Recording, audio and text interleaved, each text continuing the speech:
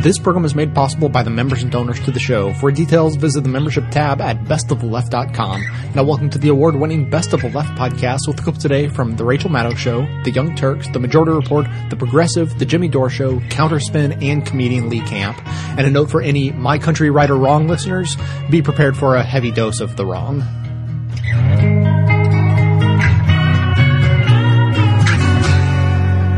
On the night of August 31st, 2010, which was a Tuesday night, statistically speaking, if you were planning to watch TV that night, you were probably planning to watch a show called NCIS at 8 p.m. that night. If you were not planning on watching NCIS that night, the thing you were next most likely to be planning to watch that night, according to the ratings, was a show called Wipeout.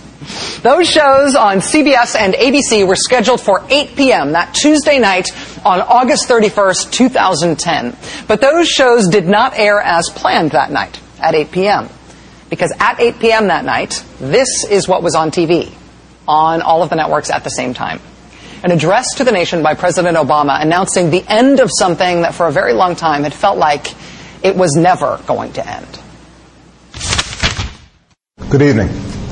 Tonight, I'd like to talk to you about the end of our combat mission in Iraq. The time difference between Washington, D.C. and Baghdad is 8 hours. So when President Obama started speaking in the United States at 8 p.m. on that night, August 31st, it was after midnight in Baghdad. It was already September 1st in Baghdad. And so what is recorded as the end of the U.S. combat mission in Iraq gets listed in the history books as September 2010. It was not the end of everything in Iraq for the United States when we went through that transition, but it was really when what started in 2003 finally started to end. The page was turned. Operation Iraqi Freedom is over, and the Iraqi people now have lead responsibility for the security of their country. When President Obama spoke that night, there were still 50,000 U.S. troops in Iraq. And 50,000 Americans stayed in Iraq after that night for another 14 months until everyone finally left the following December 2011. But when the mission changed from a combat mission to the Train, Advise, Assist mission, then it wasn't Operation Iraqi Freedom anymore. It wasn't that same war. It was the way that war came to an end. And that's why it was worth interrupting Wipeout and NCIS that night and all the other 8 p.m. programming. And that's why it was worth, at least for me, I thought it was worth flying out to Baghdad to be there for that historic ending as the combat mission ended. That was what happened on August 31st and September 1st, 2010. And today, that's what the president said is going to happen this spring in Afghanistan, that same transition. In a surprise announcement, the president today announced a newly sped-up timetable for how the war is going to wind down in Afghanistan. Today we agreed that as Afghan forces take the lead and as President Karzai announces the final phase of the transition, coalition forces will move to a support role this spring. Our troops will continue to fight alongside Afghans when needed, but let me say it as plainly as I can. Starting this spring, our troops will have a different mission: training, advising, assisting Afghan forces. It will be a historic moment. It will be a historic moment. Coalition forces will move to a support role this spring. Now, like we saw in Iraq, this does not mean that everybody is going to come home immediately this spring. Remember, 50,000 Americans stayed on in Iraq after the announcement in September 2010. And it wasn't like the danger level for those Americans dropped to zero. Just being there was still dangerous. And we did still have some Americans killed and some Americans wounded in that last year of being there after the change in mission. But this is what ending it looks like. President Obama today saying today that it will still be a dangerous environment, that we will still need to do force protection. But the mission is going to change. This is how we start to leave. And it's going to happen as of this spring, which is a surprise, which is faster than anybody said it was going to happen. Now, the justification for speeding up the way out, I have to admit, is a little holy. Holy with an E, not holy as in, President Obama saying today that what he called the acceleration was made possible in part because of the progress that's been made in terms of Afghan security forces, their capacity to take the lead. Now, I don't really know anything about the strength of Afghan security forces, and neither do you, unless you're just back from the war, in which case, welcome home. But the Pentagon's report to Congress on that subject, which reportedly was ready before the election this year, but did not get released until after the election for some reason. The official U.S. Pentagon report on the readiness of Afghan security forces says, far from Afghan security forces being ready to take the lead, it says that out of 23 Afghan army brigades, only one of those 23 brigades is capable of operating independently without support from international or U.S. troops. This is the graphic in that report that says that. Brilliant graphic, right? This is how the Pentagon presents data that it doesn't really want to make headlines. But I can interpret it for you. You see the 23 that I've circled there? That's the number of brigades. How many of those brigades can operate, see there, independent with advisors? Well, one. One of 23. Even if you're bad at math, you can tell that's not good. The same report, the Pentagon's own report, showed that after the U.S. troop surge in Afghanistan, violence in that country was actually higher than it was before the surge, not lower than it was before the surge. So in what case was the surge a success? So yeah, it is a bit rich that the reason we can afford to speed up the ending of this war is because things have worked out so well in this war. It's a bit rich, right? But you know what? The supposed reason we could leave Iraq was because of the stable democratic Iraqi government we left behind, right? Success of the surge and all that. Well, the day after we left Iraq, the Prime Minister of Iraq issued an arrest warrant for the Vice President of Iraq. The very next day after we left. So that little story we told ourselves on the way out of that war, that was pretty rich too. But knowing that, do you wish we were still in Iraq? Do you wish we hadn't left? More importantly, even if we do not hit any of the supposed benchmarks that we tell ourselves are relevant for why and when we can leave, peace in the provinces, or the Afghan government getting less corrupt, or the development of trustworthy and capable Afghan security forces, even if we have not met any of those benchmarks, do you believe that the U.S. fighting there longer, the U.S. fighting this war for a 13th year, a 14th year, a 15th year, would get us closer to those benchmarks than 12 years of fighting have gotten us thus far? Will staying longer help? You really believe that? Or do you stay as long as you can and do what you can, and then do you go? Today, quietly and without much ceremony, today President Obama announced that we will go, sooner than we had been led to believe we could hope for. In a way that felt familiar for a reason. Starting this spring, our troops will have a different mission: training, advising, assisting Afghan forces. Going forward, a transitional force of U.S. troops will remain in Iraq with a different mission: advising and assisting Iraq's security forces. Afghans will have full responsibility for their security, and the Iraqi people now have lead responsibility for the security of their country. We still face significant challenges. Many challenges remain. But because of this progress, our transition is on track. This completes a transition to Iraqi responsibility for their own security. President Barack Obama is still in his first term as president. He's not been inaugurated for a second term yet, right? President Obama's predecessor started two of the longest wars in U.S. history and never finished them. In this president's first term, he has already ended one of those wars, and he is now ending the second one. And he is doing it in the same way that he ended the first one. It has been a long time coming. For America's military families who are in their 12th straight year now of multiple deployments, years of deployments in support of two wars, two of the longest wars in this country's history that 99% of this country has not fought in. For Afghanistan, for America's military families, this is a long time coming. This is a long time coming. This is a very long time coming. Waiting for you, it's been a long time coming. I can't keep counting the days. I've been waiting for you, it's been a long time coming, but now you're coming around.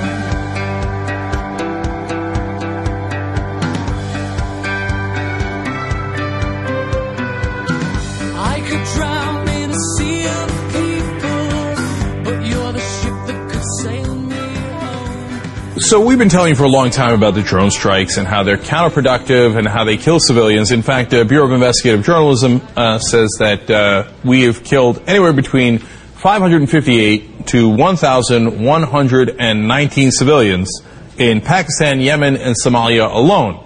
And they're being very conservative in their estimates. In fact, I just read an article about how there was one strike in North Waziristan alone where we killed 40 civilians. Of course, the government, it was in 2011, immediately came out and said, oh, no, those were all militants. When the New York Times, the Guardian, the Bureau of Investigative Journalism went down there, they're like, no, they were definitely civilians. So it's just not true. In fact, Stanley McChrystal, who used to run our campaign in Afghanistan, he even said, quote, the resentment created by American use of unmanned strikes is much greater than the average American appreciates. Well, that is certainly true. And that's some of our top generals, of course, in this case, former general, telling us that. Now, he's not the only one. Pentagon General Counsel Jay Johnson is retiring. Now, remember, he's the General Counsel to the Pentagon. And he even says, come on, man, these wars are endless. Quote, now that efforts by the U.S. military against al-Qaeda are in their 12th year, we must also ask ourselves, how will this conflict end? War must be regarded as finite, extraordinary, and an unnatural state of affairs. We must not accept the current conflict and all that it entails as the new normal. Now, of course, they always say this on their way out, but the reality is the Pentagon completely accepts it as the new normal. They do not view it as an unnatural state of affairs, and they say that there is no end to it. When asked, the Obama administration officials have told the press that the war on terror will continue for at least another 10 years. We don't know what's going to happen in 3 years, 5 years, or 7 years, but it doesn't really matter, because we have always been at war. George Orwell tried to warn us. I think they took it as a manual for what to do, unfortunately. Matthew Rosenberg from the New York Times says, but behind it all, many senior coalition and Afghan officials are now considering that after nearly 12 years of war, the view of foreigners held by many Afghans has come to mirror that of the Taliban. Hope has turned into hatred, and some will find a reason to act on those feelings. To which I say, of course! They don't even remember why we're there. My favorite poll was done in an area of Afghanistan where they asked, why are the U.S. soldiers here? And they asked them about 9/11. And I believe it was less than 10% that knew what 9/11 was. They think that we're just there to occupy them, that we're a foreign army, so they're fighting us. We're in their valley. They fight anybody that comes in their valley, whether it's the Russians or the Persians or Alexander the Great or the Americans. So of course they've forgotten what we're fighting for. 9/11 was so long ago. The people who did 9/11 aren't in Afghanistan. We killed one of them in Pakistan. Khalid Sheikh Mohammed is in custody. This doesn't have anything to do with 9/11 anymore. It has to do with endless war. Glenn Greenwald, as usual, explains it best. Quote, as always, the U.S., through their very policies of aggression and militarism, justified in the name of terrorism, is creating the very terrorists those policies are supposedly designed to combat. It's a pure and perfect system of self-perpetuation. Now think about that. If you wanted endless wars, and you're, as an example, a defense contractor who profited off those endless wars, and you can look at their stock prices before Iraq War and after the Iraq War and see for yourself. They made tremendous profits, and they gained tremendous value because of those wars. What would you do? Would you perhaps be interested in creating a situation where we never quite finish the war?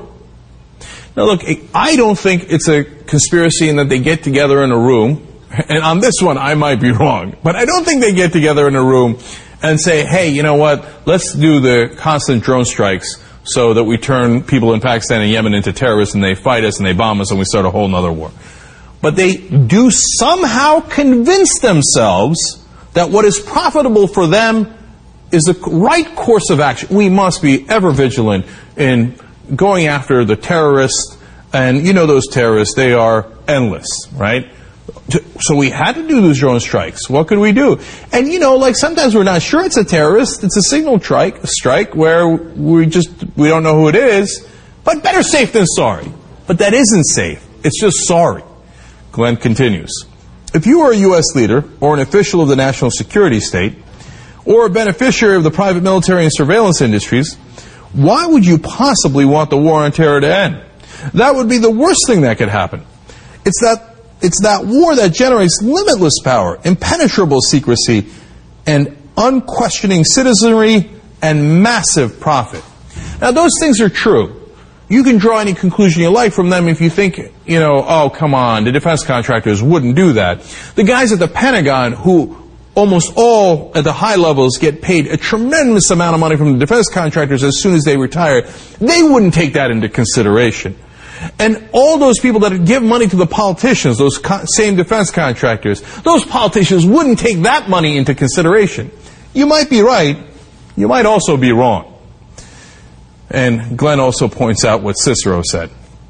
Quote, in times of war, the law falls silent. And think about this. If the war never ends, that means the law is always silent. That we don't have to follow the law, we don't have to follow the Constitution. The new law is lawlessness. And to that point, my final quote is from Senator Ron Wyden, who is outraged that we can actually execute U.S. citizens abroad without a trial. And that even if United States congressmen actually ask for those records, do you know that if the congressman or the courts ask for the legal opinion that allows the executive branch to execute a U.S. citizen without a trial, they say, sorry, that's top secret. We can't even share it with the people's representatives or the judges that will be judging us in the cases that are brought forward. Does that sound like a democracy to you? Senator Wyden says, this situation is unacceptable for the executive branch to claim that intelligence agencies have the authority to kill American citizens, but refuse to provide Congress with any and all legal opinions that explain the executive branch's understanding of this authority represents an alarming and indefensible assertion of executive prerogative. He's only 100% right about that. We've got to stop this madness. It doesn't make us any safer. It makes us less safe. It costs us a tremendous amount of money. That money goes somewhere. Those people are very happy about that situation. The rest of us should be incredibly unhappy about that situation. And then finally, to add insult to injury, they then also use the war as an excuse to take away our fundamental rights. We've got to fight back.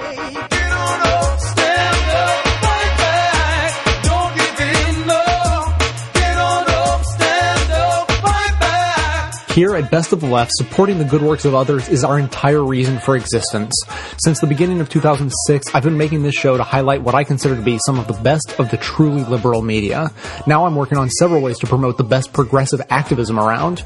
Ruminate for a moment on whether you enjoy this show or consider its goals to be worthwhile, and if you do, please consider supporting this work by becoming a member for as little as $5 a month or even $55 a year at the membership tab at bestoftheleft.com. It's the donations of members that allow the show to continue and continue to improve. Thanks so much for your support.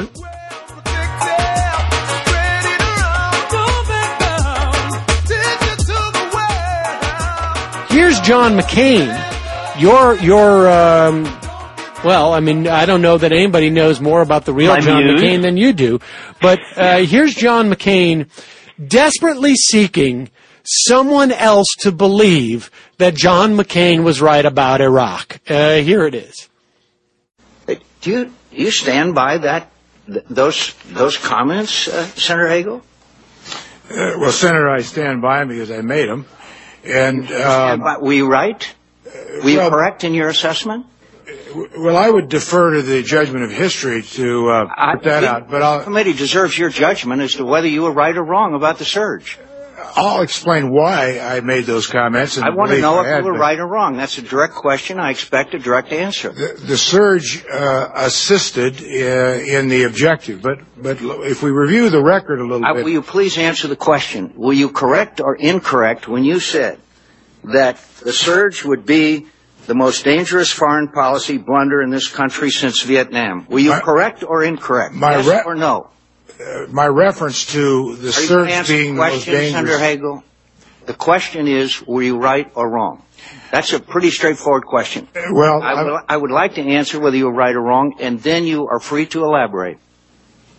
Well, I'm not going to give you a yes or no answer on a lot of things. Show that you refuse to answer that question. Now, please go ahead. Well, if you would like me to explain why... I actually would like an answer. Yes or no? Well, I'm not going to give you a yes or no. I think it's far more complicated than that. As I've already said, my answer is I'll defer that judgment to history. As to the comment I made about the most dangerous foreign policy decision since Vietnam was about not just the surge, but the overall war of choice going into Iraq. That particular decision that was made on the surge, but more to the point, our war in Iraq, I think was the most fundamentally bad, dangerous decision since Vietnam. Now, I mean, I think his point is well taken there. He could have said it far more eloquently. He could have said, no, in retrospect, that was the second biggest mistake we made. The first one was Iraq, and then the second one was compounding the issue there and keeping us in there longer than necessary. But tell me the background. You know John McCain, not personally, but you wrote the book. He called me unstable and called me a known liar. So it's almost like we're buddies. It's close. Cliff wrote the book, The Real McCain, back in the day. So give us some background on Hagel and McCain. Well, a few quick things. First of all, that's classic McCain. That's the bully. That's the guy I wrote about in my book who with the side of him, the anger that drives John McCain more than anything else, revenge. And I'll get to that in 2 seconds, why he needs revenge against Hagel, what led him to call his wife the "see you next Tuesday." Everybody can figure that one out, I'm sure. Led him to physically assault a congressman, from his own delegation after taunting the guy, led him to throw all sorts of four-letter insults at John Cornyn, Chuck Grassley, Pete Domenici. Not to say that I wouldn't like to do that sometimes. Right. But this man was a senator on the floor and tried to physically threaten people. This is who he is. And with Hagel, it fits that pattern perfectly because Hagel and McCain actually were once good buddies when McCain was more sane before he went the neocon route and got in with those guys. McCain was once a guy who actually called for us to pull out it's not coming to me. I'm losing my mind. But Lebanon, sorry, Libya kept popping in. Called for us to pull out of Lebanon in 1983 after the barracks attack. He was a guy who was not a neocon of any sort. He was much more like Hegel and other people who had been to wars and were more careful about it. He went total neocon in the late 90s for a variety of reasons, dealing with his party, getting the nomination, who was advising him, and other things like that. But to make a long story short, he and Hegel had been friends, and so in 2000, as both guys that were injured in war, in 2000 when McCain ran, Hegel was only one of 4 senators that endorsed John McCain over George W. Bush. Most of the Senate hated McCain because of his personality and went with Bush. But what happened is, as Hegel started coming out against the war, and McCain went in the opposite direction and said, surge, surge, surge. And by the way, for anybody listening, it was the Sunni awakening and a variety of other things, not the surge, which led to over 1,000 more American troops dying, and untold other horrors over there. But as Hegel started to question the very premise of the war, which is something that John McCain can't allow to happen, because then he would have to admit that he pushed for us to go into a war that was completely ill thought out, was completely idiotic, and frankly, pretty close to being a war crime, if not one. And so Hegel came out very publicly around 2006, 2007, and they really broke in a serious way. And McCain started to hate him after that. And Hegel, in the end, Hegel's wife endorsed Obama in 2008. Hegel just sort of stayed neutral, but refused to endorse McCain. It's pretty clear whose side Hegel was on. So this is now all personal, is what people should know. It's well beyond. It's that Hegel questioned McCain's judgment, and nobody ever questions McCain's judgment on Iraq without personally saying I'm questioning McCain's judgment. He just said I'm questioning the justification for having done this, that we made a terrible mistake. Hegel actually did support the war with his vote at the time, but was sort of one of these guys that was sort of hesitant, and I think felt terrible when he saw how it turned out. To give him some credit, and I'm not saying Hegel's perfect, because on a whole number of issues, I think he's terrible. But I think on this, as someone who had been to war and understands what that's like, he came to realize an error he made and wanted to speak out about it even before most Democrats were. And to McCain, that was a direct personal challenge to King McCain. And so, and nobody does that. And then when his wife sort of made it obvious, Hagel's wife, that they were supporting Obama in 2008 over him, I mean, of course, that was it. Right. Nobody puts McCain in the corner.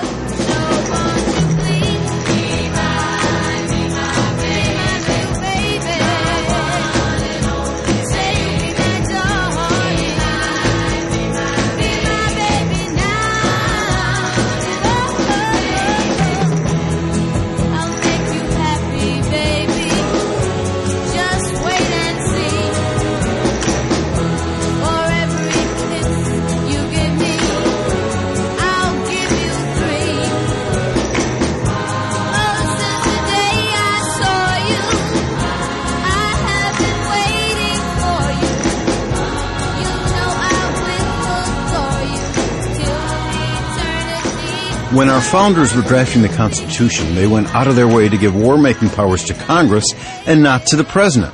They understood that if the President could make war on his own, he'd be no different than a king. And they also understood, as James Madison said, that such power would be too much temptation for one man, and so they vested that power in Congress.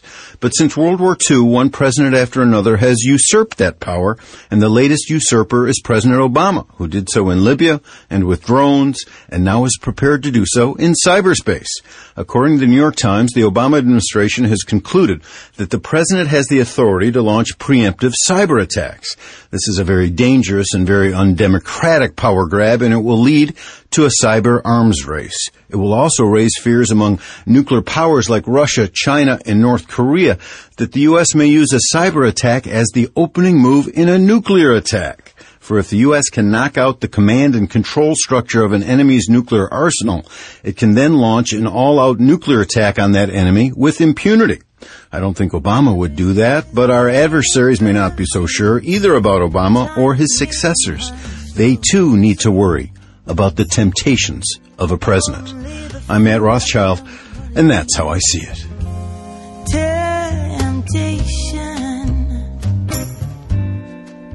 Temptation,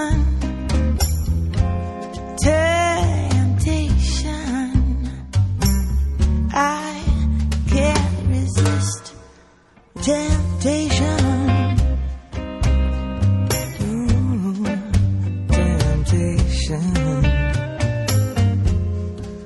Temptation, I can't resist. Some new reporting on how large the Extraordinary Rendition Program was under the Bush administration. The Open Society Foundation has done some great work here in finding out that 54 different governments were involved. Some would just allow us to use airspace, others would help us torture detainees that we had. So it was a whole range, okay? And it involved 136 prisoners that we basically kidnapped. That's the real word for extraordinary rendition. And that we tortured, and that we would send them to places like Egypt, Libya, and Syria to get tortured. Now think about that for a second. In the Bush administration, we were sending people to Muammar Gaddafi so that he could torture them on our behalf. How lovely. But that's okay, because Obama put an end to it. The one thing Obama's not doing is torture. He would never do that. Now, we go back and explain the Bush years. Extraordinary renditions was also a factor in one of the greatest intelligence blunders of the Bush years. Ibn al-Sheikh al-Libi, a Libyan national and top al-Qaeda operative who was detained in Pakistan in late 2001, was later sent by the U.S. to Egypt. There, under the threat of torture, he alleged that Saddam Hussein had trained al-Qaeda in biological and chemical warfare. He later withdrew the claim, but not before the U.S. invaded Iraq, in part based on his faulty testimony. Now, the only thing wrong with that reporting from the Huffington Post is that was not a blunder. That was the whole point. You know, people are always like, man, why did Cheney and Bush want to do that torture so bad when obviously the torture reveals information that's not reliable? Bingo. Cheney didn't want information that was reliable. He wanted to scare the living hell out of al-Libi, which they did mock executions of.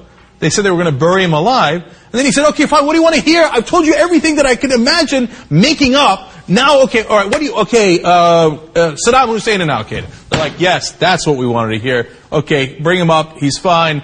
Don't execute him or torture him anymore. We got exactly what we wanted. We bring that evidence to Congress, to the United Nations, and say, oh my God, let me send it, Saddam and Al-Qaeda are working together.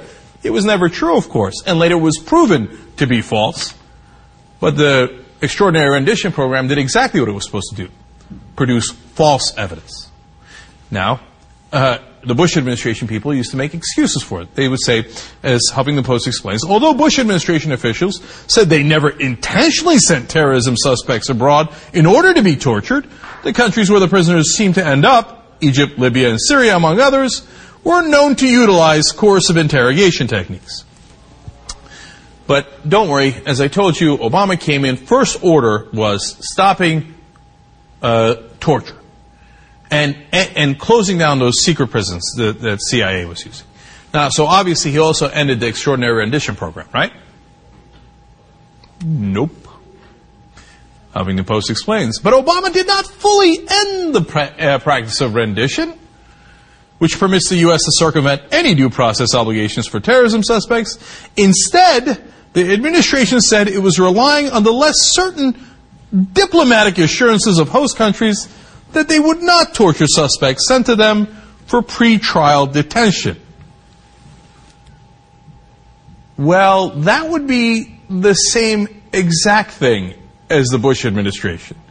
They told us, oh, no, we have received diplomatic assurances from Muammar Gaddafi and Hosni Mubarak and Bashar al-Assad that they will not torture these people that we have sent them. Oh, golly gee, did they violate that diplomatic assurance? Now, the same exact excuse being used, of course, by the Obama administration. And at least the OSF report, the people who put together the report initially, recognizes this obvious fact. They say in the report, quote, this decision was tantamount to continuing the program. Extraordinary renditions under President Obama, not so extraordinary. As with almost every other violation of the Constitution and civil liberties by the Bush administration, President Obama has basically said, I can do you one better.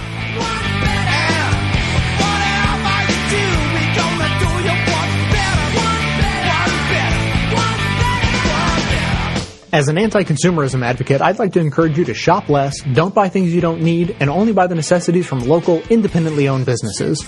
That said, if you don't take this good advice, then at least there's a way to shop that helps support this show at the same time. Simply click through to Amazon.com, just one of the major companies under constant boycott by one liberal cause or another, from the banner posted at bestoftheleft.com. Better yet, click through just once and bookmark that link to use every time you shop. Your shopping experience will be identical to normal. It will cost you nothing extra, but 7 to 8% of the cost of your order in soulless corporate blood money will be siphoned off and used to tremendously support the production of this show. Thanks for doing the right thing, whatever you consider that to be.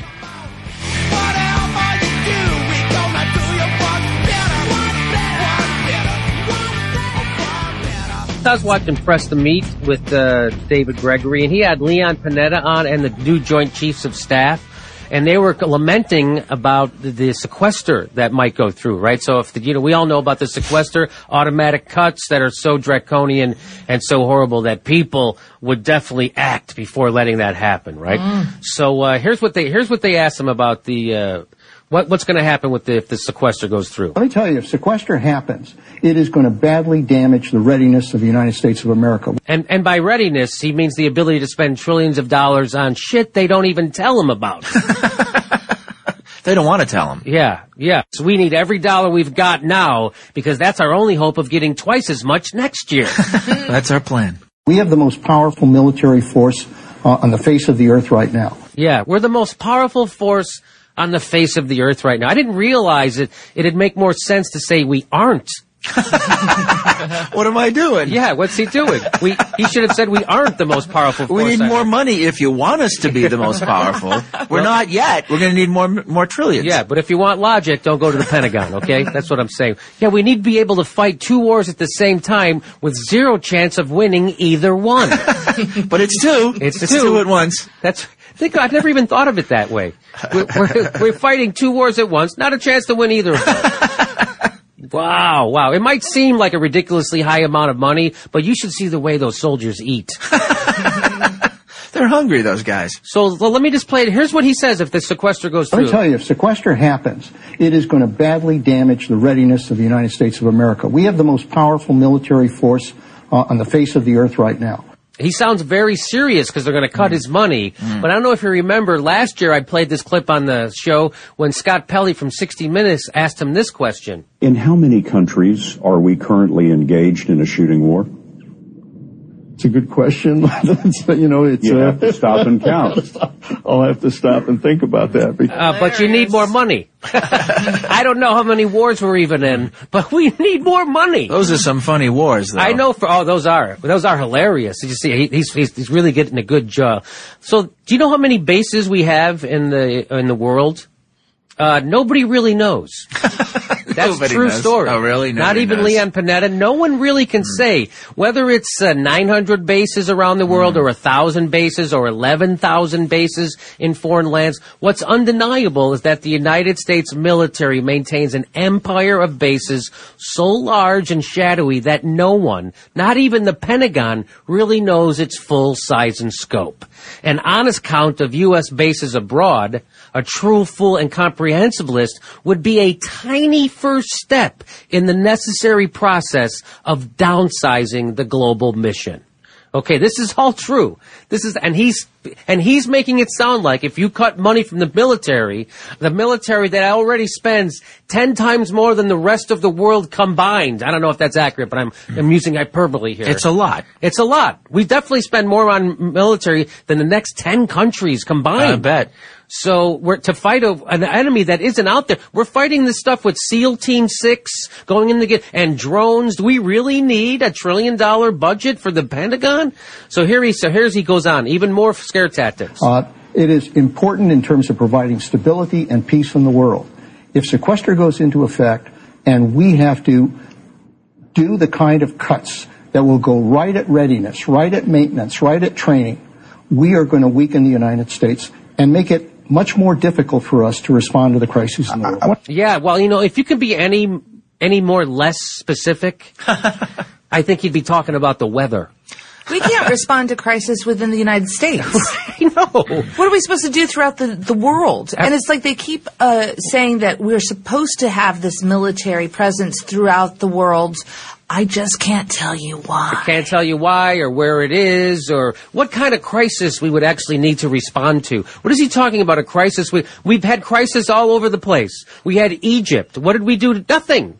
What did we do in Tunisia? Nothing. We're not doing anything in these crises. We're creating crises. The only things we do, we go into Afghanistan and Iraq, we create crises. Okay.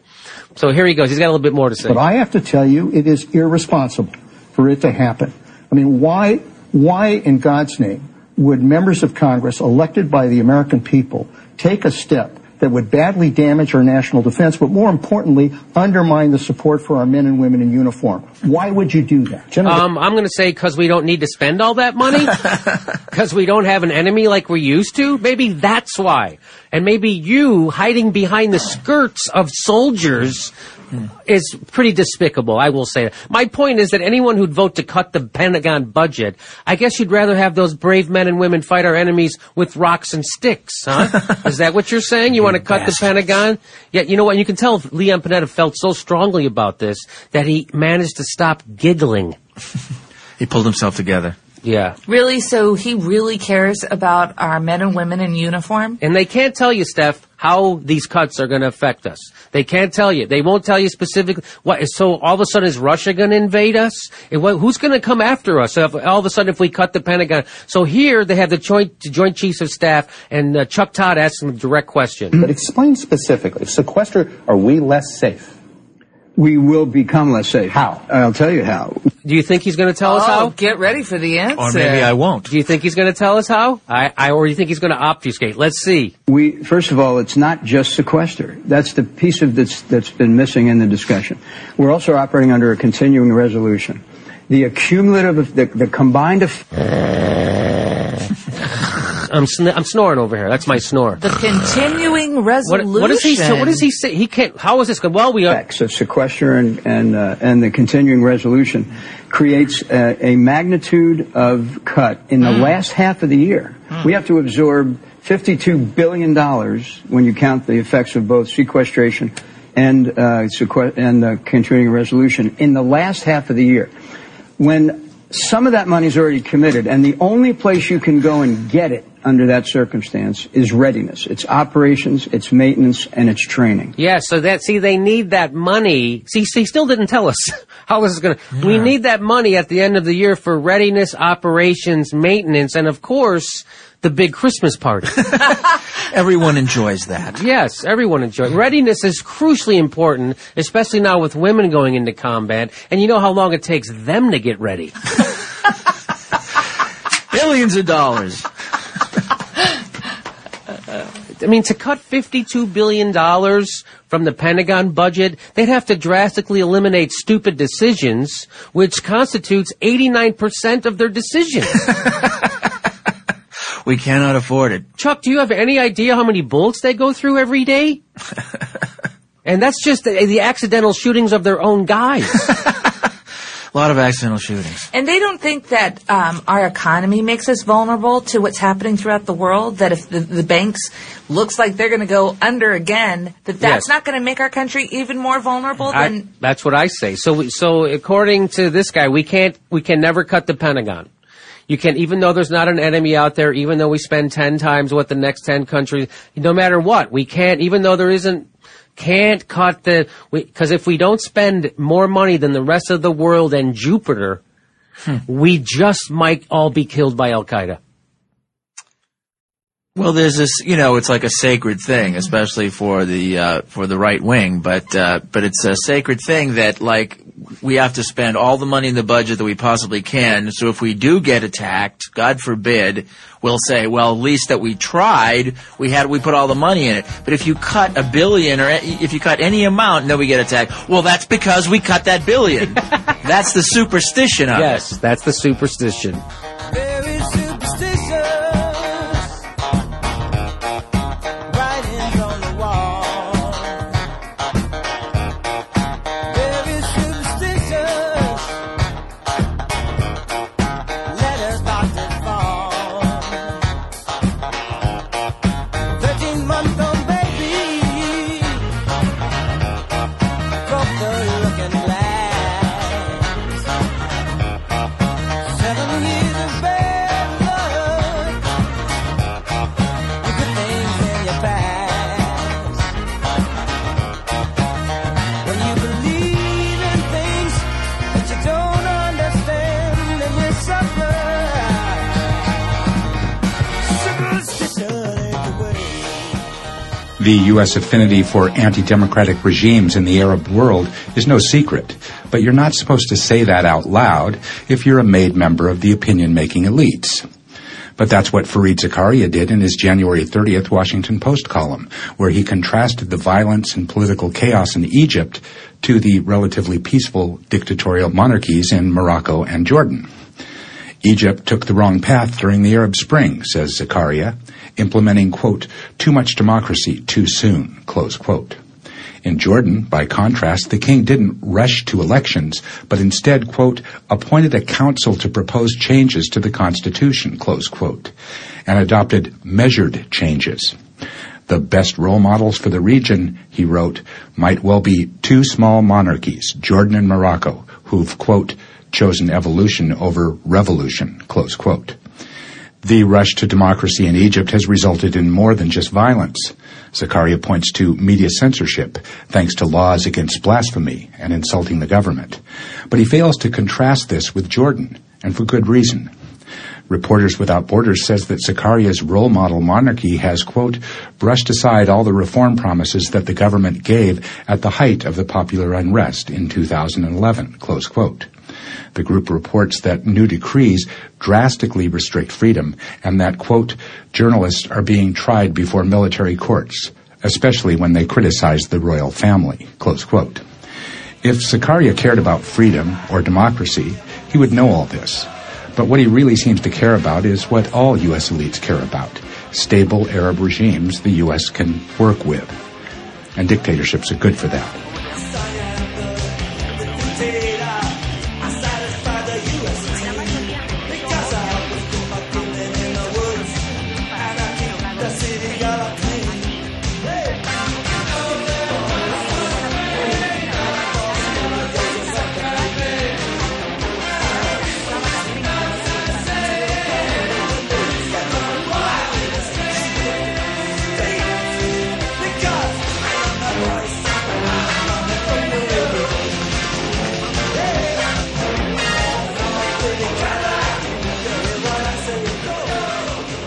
This is your moment of clarity from LeeCamp.net.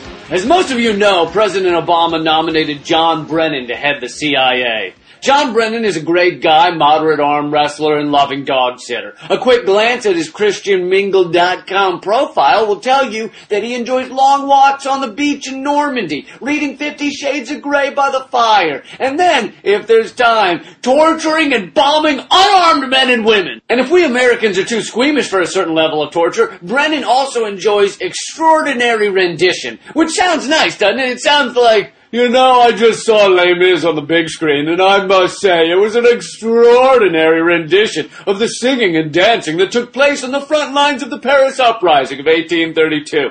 Oh, Anne Hathaway deserves an Oscar nod, and Hugh Jackman deserves to suck on my... But no, extraordinary rendition is of course the practice of sending people we really want tortured to countries that don't mind violating human rights so much. But luckily we've been able to save money on a lot of flights because we're totally into human rights violation. We're down for all the indefinite detention and torture light fun you can muster. Hell, over 60 prisoners at Guantanamo have been approved for release by the courts years ago, and we don't release them anyway. We don't give a What are they going to do? Call their lawyer? Can't breathe. Unless you think Brennan only violates the rights of people without white skin. No. He's the #1 fan of warrantless wiretapping on American citizens. On every unconstitutional wiretapping day, he shows up at the office shirtless with wire painted on his face and tap that ass painted across his chest. He then sits there in the wiretap room going, "Yeah! Yeah!" Oh, and I can't forget to mention drone attacks. Brennan doesn't just cheer for drone attacks. He does their PR for them, often lying and saying no civilians have been killed. Thanks to John Brennan, George Bush, Barack Obama, and many others, we didn't just cede the moral high ground. We dug a little hole in the top of it and then carefully dipped our in. That's right. We teabagged the moral high ground. I hope the history books don't forget that part when they tell the kiddies about it. No, I hope there's a graphic diagram.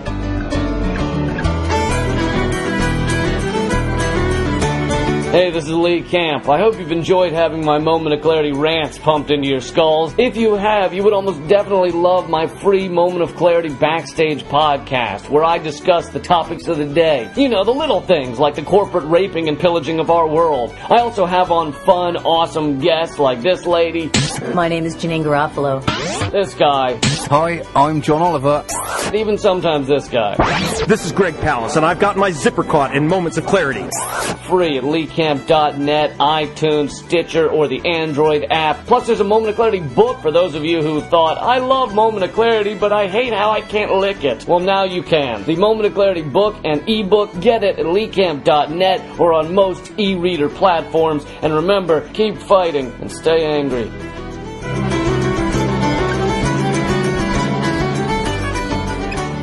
Just one more thing.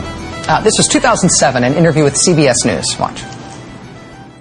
The CIA has acknowledged that it has detained about 100 terrorists since 9/11, and about a third of them have been subjected to what the CIA refers to as enhanced interrogation tactics, and only a small proportion of those have in fact been subjected to the most serious types of enhanced procedure. And you say some of this has borne fruit. There have been a lot of information that has come out from these interrogation procedures that the agency has in fact used against the real hardcore terrorists. It has saved lives. Torture worked, torture saved lives. That is what John Brennan said in 2007 after leaving the CIA and the National Counterterrorism Center. It was a 2007 interview with CBS. That statement is in part what derailed his chance of running the CIA the first time President Obama wanted to put him in charge there, which was back at the start of his first term. Since then, the Senate Intelligence Committee has produced a comprehensive, 3 years in the making, 6,000-page report on torture during the Bush administration. The report is classified. They finished it. Before today's hearing, they gave it to John Brennan. They said, in effect, here, read this. Do you still believe torture saves lives? Watch. when I was quoted in 2007 that there was valuable intelligence that came out from those interrogation sessions. That's why I did say that they saved lives. I must tell you, Senator, that reading this report from the committee raises serious questions about the information that I was given at the time and the impression I had at that time. Now I have to determine what, based on that information as well as what CIA says, what the truth is. And at this point, Senator, I do not know what the truth is. If he is confirmed as director of the CIA, John Brennan will have to decide, along with the Intelligence Committee and the White House, whether or not to declassify that report, or sections of that report, that changed his mind about whether torture works, whether torture saved lives. If he's head of the CIA, John Brennan's going to have a major say in whether or not you and I get to see this comprehensive report that changed his mind about the efficacy of torture. I would like to see what changed the mind of the guy who actually worked at the CIA and in counterterrorism while this stuff was going on. What did the Senate Intelligence Committee find and put in that report that not even John Brennan knew about when he was inside that agency? I would like to know that. Wouldn't you?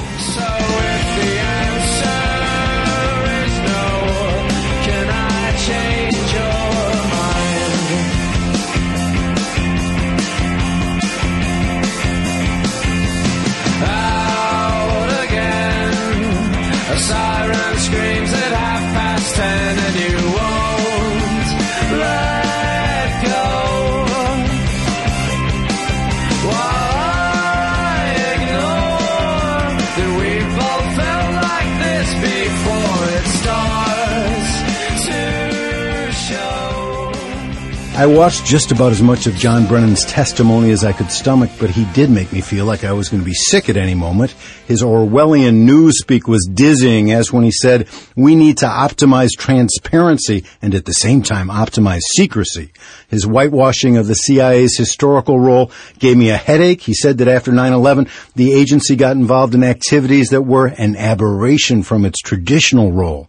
Actually, those activities were not an aberration at all, but fully in keeping with what the CIA did in Vietnam and Laos in the 1960s and what it did in El Salvador and Guatemala and Nicaragua in the late 1970s and 80s, just to name a few examples. Brennan boasted that the administration's policy on killing American citizens abroad was very disciplined and very judicious. We only take such actions, he said, as a last resort to save lives when there's no other alternative. But that didn't explain his drone killing of 16-year-old Abdul Rahman al-Awlaki, who was born in New Mexico and was no imminent threat to anybody.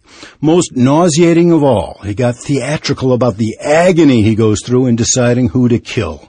Just compare his agony to the actual agony of the families of the innocent people he's killed with his drones. That's the ultimate in the category, this is going to hurt me more than it hurts you. I'm Matt Rothschild, and that's how I see it. What have I become? My sweetest friend. Everyone I know goes away in the end. And you could have it all. My empire of dirt, I will let you down. I will make you hurt. John Rizzo was a person who was a top lawyer for the CIA during the Bush years. He served 2 terms and covered most of the Bush era. Now, since he was the general counsel, he made the decision on whether to authorize torture or not. Now, John Brennan was at the CIA at the time, working underneath Bush. He later came out and said, oh, man, enhanced interrogation techniques. When I was at the CIA, I wasn't involved in that program at all, but I would privately tell everybody how much I was opposed to that program. Now, there's never any record of it. There's detailed emails that involve John Brennan knowing about the torture program. There's never an email that says John Brennan actually objected. So John Rizzo weighed in on that, and first of all, he says, look, quote, John Brennan is a longtime friend. I hope and trust he will be confirmed. I think he'll be an excellent CIA director. So obviously Rizzo is going to back Brennan on the fact that Brennan objected to the program, right? I love this quote. Quote, but the fact of the matter is, he never told He never expressed any concerns to me, and my office was 15 feet away from his.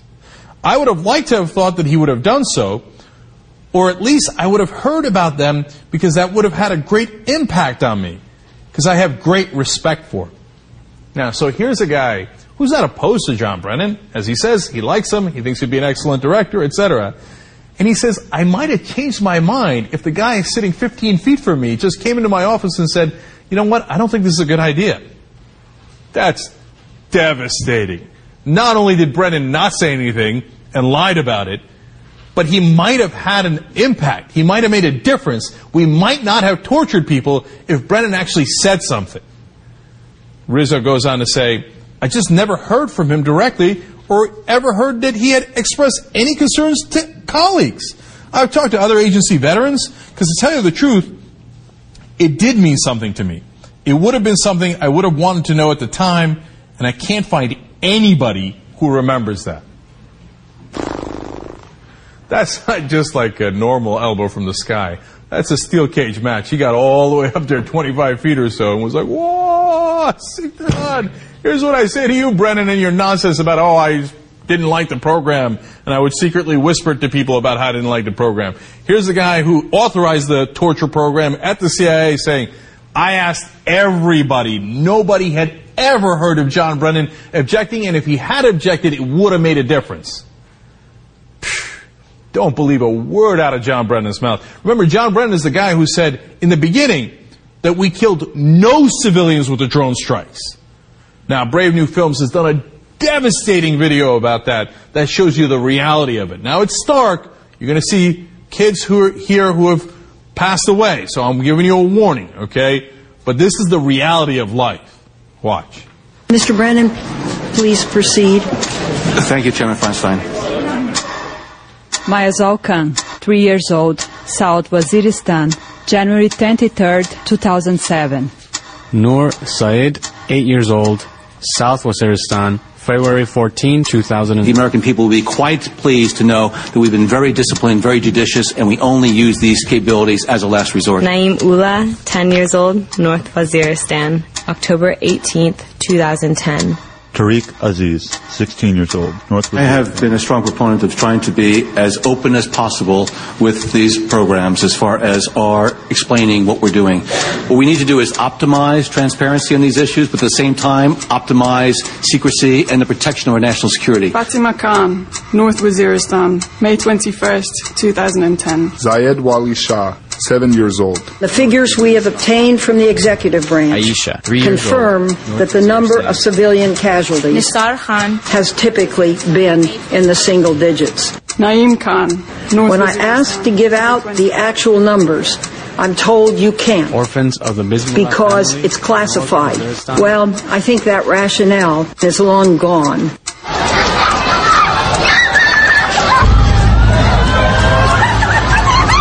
Now, that's a powerful video, because those are journalists that went in and confirmed that number is probably low because they didn't include things that they can't confirm. And you saw the pictures for yourselves. And they say single digits, Dianne Feinstein says, to cover up for Brennan. Brennan had originally said no civilians were killed. And then he said maybe a few were killed later when that was caught to be an obvious lie. John Brennan lied about the torture program and his knowledge about it and his so-called objections to it. He lied about the drone program. By the way, the new nickname people have given him is Dr. Drone. He's the one that decides who's on the kill list. And you saw who just got killed in some of our drone strikes in that video yourself. And this is the guy we want to be the head of the CIA. This is the guy who says, oh, he's tortured by the decisions that he makes, and he takes them so seriously, and that we should trust him because he's a serious man with a serious conscience. I don't trust him. I don't believe a word he says, and he's got no business running the CIA.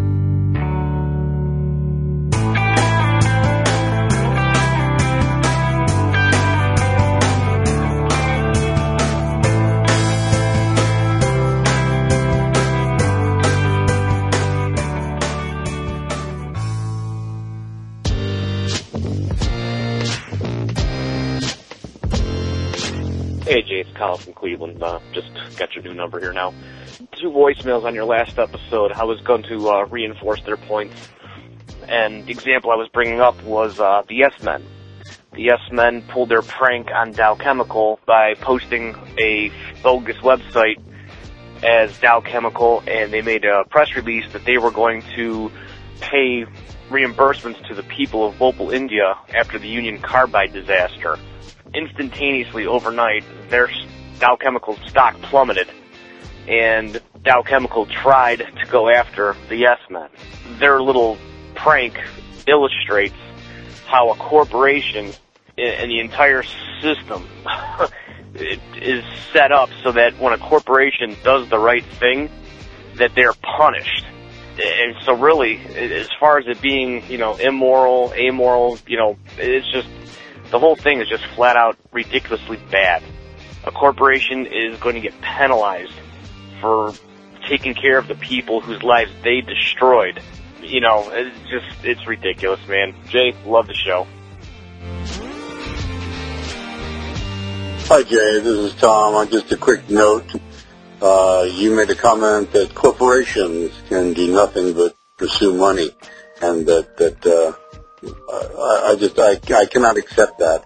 I think there are many corporations that there are many corporations that are bad, yes, but there are many corporations that do a lot of good in society, that give some of their profits, as it were, back into the community to help either nonprofits, to help the homeless, and just do a lot of good things. And to say that corporations are just powerless to do anything but make money, that's another way of saying that we as individuals are powerless to do anything about it. And that's where the whole essence is, that we as individuals have the power, because we can make little decisions. When we see corporations that are doing bad things, we can turn away from them. If it's a bank, we can go to a credit union. We can just not go to that bank and go to another one. We can speak up when we see something that's wrong. The whole essence has to do with regaining our power and becoming more vocal and supporting those corporations that do good, and going away from corporations that don't have the public interest at heart. Also, maybe the next step would be to approach your legislatures and just make it known that you as a voter will not, you want to see legislation that limits the power or the responsibility that the corporations have in our society. It's a very big issue, and I applaud all that you're doing to bring issues to the public attention. So thank you for what you're doing, and maybe a future show might address the power that people have and how we can take back more of our power. Thank you again for what you do. Have a blessed day. Hey Jay, it's Mick here. I'm a libertarian calling from Australia. Started listening to your podcast to get all the lefty ideas and formulate my discussions and debates with my friends about what was wrong with them. I found, to my surprise, that I agree with about 60% of what your contributors say, and I'm reading about your episode on corporations, and the thing about corporations is, I think we agree that they're a massive problem, but we really differ on what the solution is. I'm strongly of the opinion that big corporations love big government, and the more that something's regulated, the harder it is to get true competition into a particular market. And so I think one of the biggest ironies about people of the left is that they expect government to fix the problems that they cause. And I don't believe government is ever going to be able to do that. And so really the solution is, in my opinion, to depower the government, get the government out of those things and allow the market to work properly. Secondly, on the issue of corporations, I don't believe corporations exist to make money. I think that's a popular thing that people of the left tend to say, but corporations exist to make stuff for you and me. Corporations can't just make money, they can't take money. They can only make a profit by doing something that we want. And so that people tend to blame corporations for things, but corporations are only supplying something that you want. And so to just point at them and say that they're flawed or bad is missing the point. They're a tool to get you what you want and to get the populace what they wanted in total.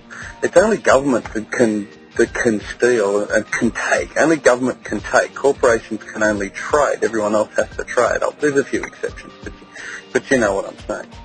So in total, I think government is still going to be the problem, and I disagree with what was said on the episode where the government's the solution, and that's certainly Obama's position, that the government can be the solution.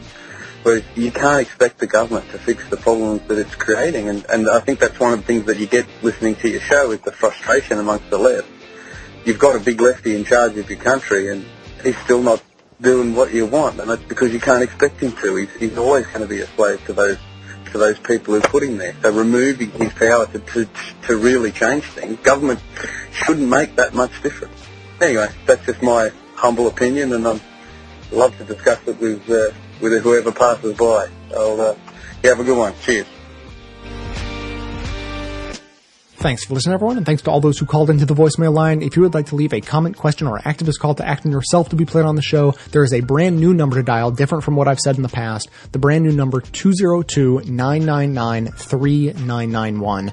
So originally today, I thought I was going to talk about corporations and government and that sort of thing, but that feels boring now because the fact that an Australian libertarian of all people called in, left a message that got played on today's show means I have to tell a story that I've been dying to tell for weeks anyways.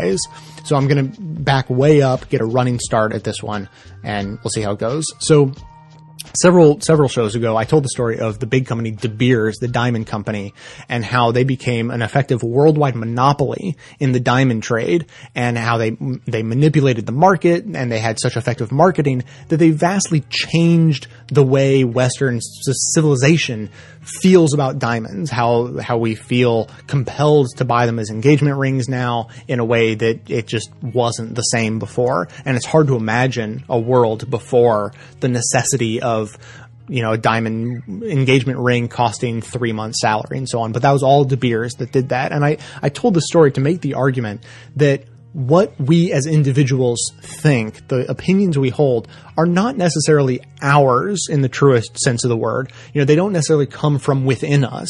They very often come from either marketing or the established culture or heredity and tradition, through our parents or through, whatever. That we essentially have very few opinions that come truly from within us. And so I was trying to argue that we should question our own feelings about things and try to come to opinions that are more, from deeply within us than from without. So now I'm going to, so just keep that in your mind. Now I'm going to read you a passage from a book, and just imagine my surprise when I came across this. Now, of course, the book I'm referring to is A Connecticut Yankee in King Arthur's Court by Mark Twain, because what other book would come most in handy for a story like this? What I'm going to read is, it's coming through the mouth of the main character of the book, the narrator of the book, but it's such an aside. It's so disconnected from the story. It's really just Mark Twain talking through his character. So this is what he has to say. Training. Training is everything. Training is all there is to a person. We speak of nature. It is folly. There is no such thing as nature. What we call by that misleading name is merely heredity and training. We have no thoughts of our own, no opinions of our own. They are transmitted to us, trained into us. All that is original in us, and therefore fairly creditable or discreditable to us, can be covered up and hidden by the point of a cambric needle. All the rest being atoms contributed by and inherited from a procession of ancestors that stretches back 1 billion years to the atom, clam or grasshopper or monkey, from whom our race has been so tediously and ostentatiously and unprofitably developed. And as for me, all that I think about in this plodding, sad pilgrimage, this pathetic drift between the eternities, is to look out and humbly live a pure and high and blameless life, and save that one microscopic atom in me that is truly me. The rest may land in Sheol and welcome for all I care. So there you go. A little dark perhaps, but it was certainly nice to have the old master, Mark Twain, really just totally backing me up on that idea. And there's no way to verify, but I do promise that I actually recorded that show, a few weeks ago before I read this passage in the book rather than the other way around. Which brings me back, of course, to libertarianism. Speaking of human nature, the argument I make against human nature in the broadest sense is that although it claims to be in line with human nature, to just let people do what they want to do, and everyone's selfish, let everyone be selfish, and that'll work out better, it pretends that humans are robots, that they, always follow their own best interest, they always do what's best for them, they always, do their research and, figure out what they should do, and so on, and none of it really ends up working out in the end. But what happened to me a few weeks ago is I went to a Super Bowl party. And for any Australian libertarians out there, the Super Bowl is really big and exciting in the United States because it's the biggest film festival that the ad agencies put on each year. And so everyone gets together and throws parties to watch all the fancy advertisements. So I went to the Super Bowl party and, I met a bunch of, friends of friends, people I'd never met before. And of all people, I ran into an Australian libertarian. And I got to tell you, it was one of the most interesting and pleasant political conversations I've had in a long time. We talked for at least 2 hours straight. I don't know. I didn't watch a moment of any of the ads, much less the game that was on. It was interesting, but the most interesting thing that was said was that he revealed, he didn't just come right out and say it, but he revealed that he doesn't believe in inalienable human rights. And the way he did this was he said that, not that he would ever agree that this is a good idea, but he said that in a society that the majority should always rule. 50% plus one should rule, and the minority effectively should be oppressed by the decisions of the majority. There should be no, safety net for the minority to prevent them from being oppressed by the majority. And he went as far as to say that he's like, look, I abhor slavery, but if I was in a society in which 50% plus one of the people in the society voted to institute slavery, then he would say, okay, well, then yes, we should go along with it. We're in a society. We voted. That means that there's slavery. And so whether he realized it or not, what he was saying is he doesn't believe in inalienable human rights. He believes that, people's rights are derived from their peers, basically, in society. Libertarians, they love their principles. So he went so far as to try to reinforce his idea of these principles as to say, look, if I was being judged and, but 10 people or whatever, and 6 of them thought that I should be put to death, well, then I would go right along with it. I would be, hey, we're in a society. The people have voted. They say I should be put to death. And he referenced the death of Socrates. He's like, oh, I love that story. Man, death of Socrates. Man, if I was voted to be put to death, I'd drink that poison lickety-split. So again, principles above people to the extent of, his own life even. And so the idea of inalienable rights are so, funny enough, alien to him that he would actually sacrifice his own life based on those principles. And when I was hearing this, it took me some minutes to process. But once I did, I realized I was like, oh wait, do you guys not have a Bill of Rights in Australia? Is that why you think this? You don't realize that there should be protections for minorities? So I sort of thought this for a little while. But then a few minutes ago, before I started talking to you now, I actually looked it up. So I went to Wikipedia, I found Bill of Rights, not the American Bill of Rights, but just bills of rights in general. The idea that there's a list of the most important rights of the citizens of a country. And here's what the second paragraph says on Wikipedia. It says, Australia is the only Western democratic country with neither a constitutional nor legislative Bill of Rights, although there is ongoing debate in many Australian states. Former Australian Prime Minister John Howard has argued against a Bill of Rights for Australia as transferring power from elected politicians to unelected judges and bureaucrats. Victoria and the Australian Capital Territory are the only states and territories to have human rights bills. So, can you imagine that? I can't, the fact that I live in Western society and have never in my life come across anyone who doesn't believe in the idea of human rights and that you shouldn't just be killed because other people vote for you to be killed, or that you should be able to be enslaved if the other people in society vote for it, that's so alien to me. But it seemed like the most natural thing in the world to him. Not, of course, not that all Australians think this, but he came from a country, the only country in Western civilization without a concrete Bill of Rights laying that out. So I've got to say, if that doesn't make you think twice about how you think about anything and how your ancestry and traditions and the culture and marketing around you have influenced your thinking on that, then I don't know what to tell you. I think you really got to think twice. And it doesn't mean that what you're thinking is wrong. It just means that everything is worth scrutinizing to make sure you really believe it and that it's not just being imposed on you from elsewhere, or just come to terms with the fact that everything is being imposed from elsewhere and just live your life and be happy. I mean, that's an option, I suppose. Anyways, that's going to be it for today. Thanks to everyone for listening, especially through my crazy rant there at the end. Thanks especially to those who support the show, either by becoming a member or making one-time donations to the program. That is absolutely how the show survives. Stay tuned into the show between episodes by joining up with us on Facebook and Twitter. And for details on the show itself, including links to all the sources and music used in this and every episode, all that information is always posted in the show notes on the blog. So coming to you from inside the Beltway, yet outside the conventional wisdom of Washington, D.C., my name is Jay, and this has been the Best of the Left podcast, coming to you every third day, thanks entirely to the members and donors to the show from bestoftheleft.com. Fine points now, black and white. You took apart a picture that wasn't right. Pitch burning on a shiny sheet. The only maker that you wanna meet. A dying man in a living room. Shadow bases the floor.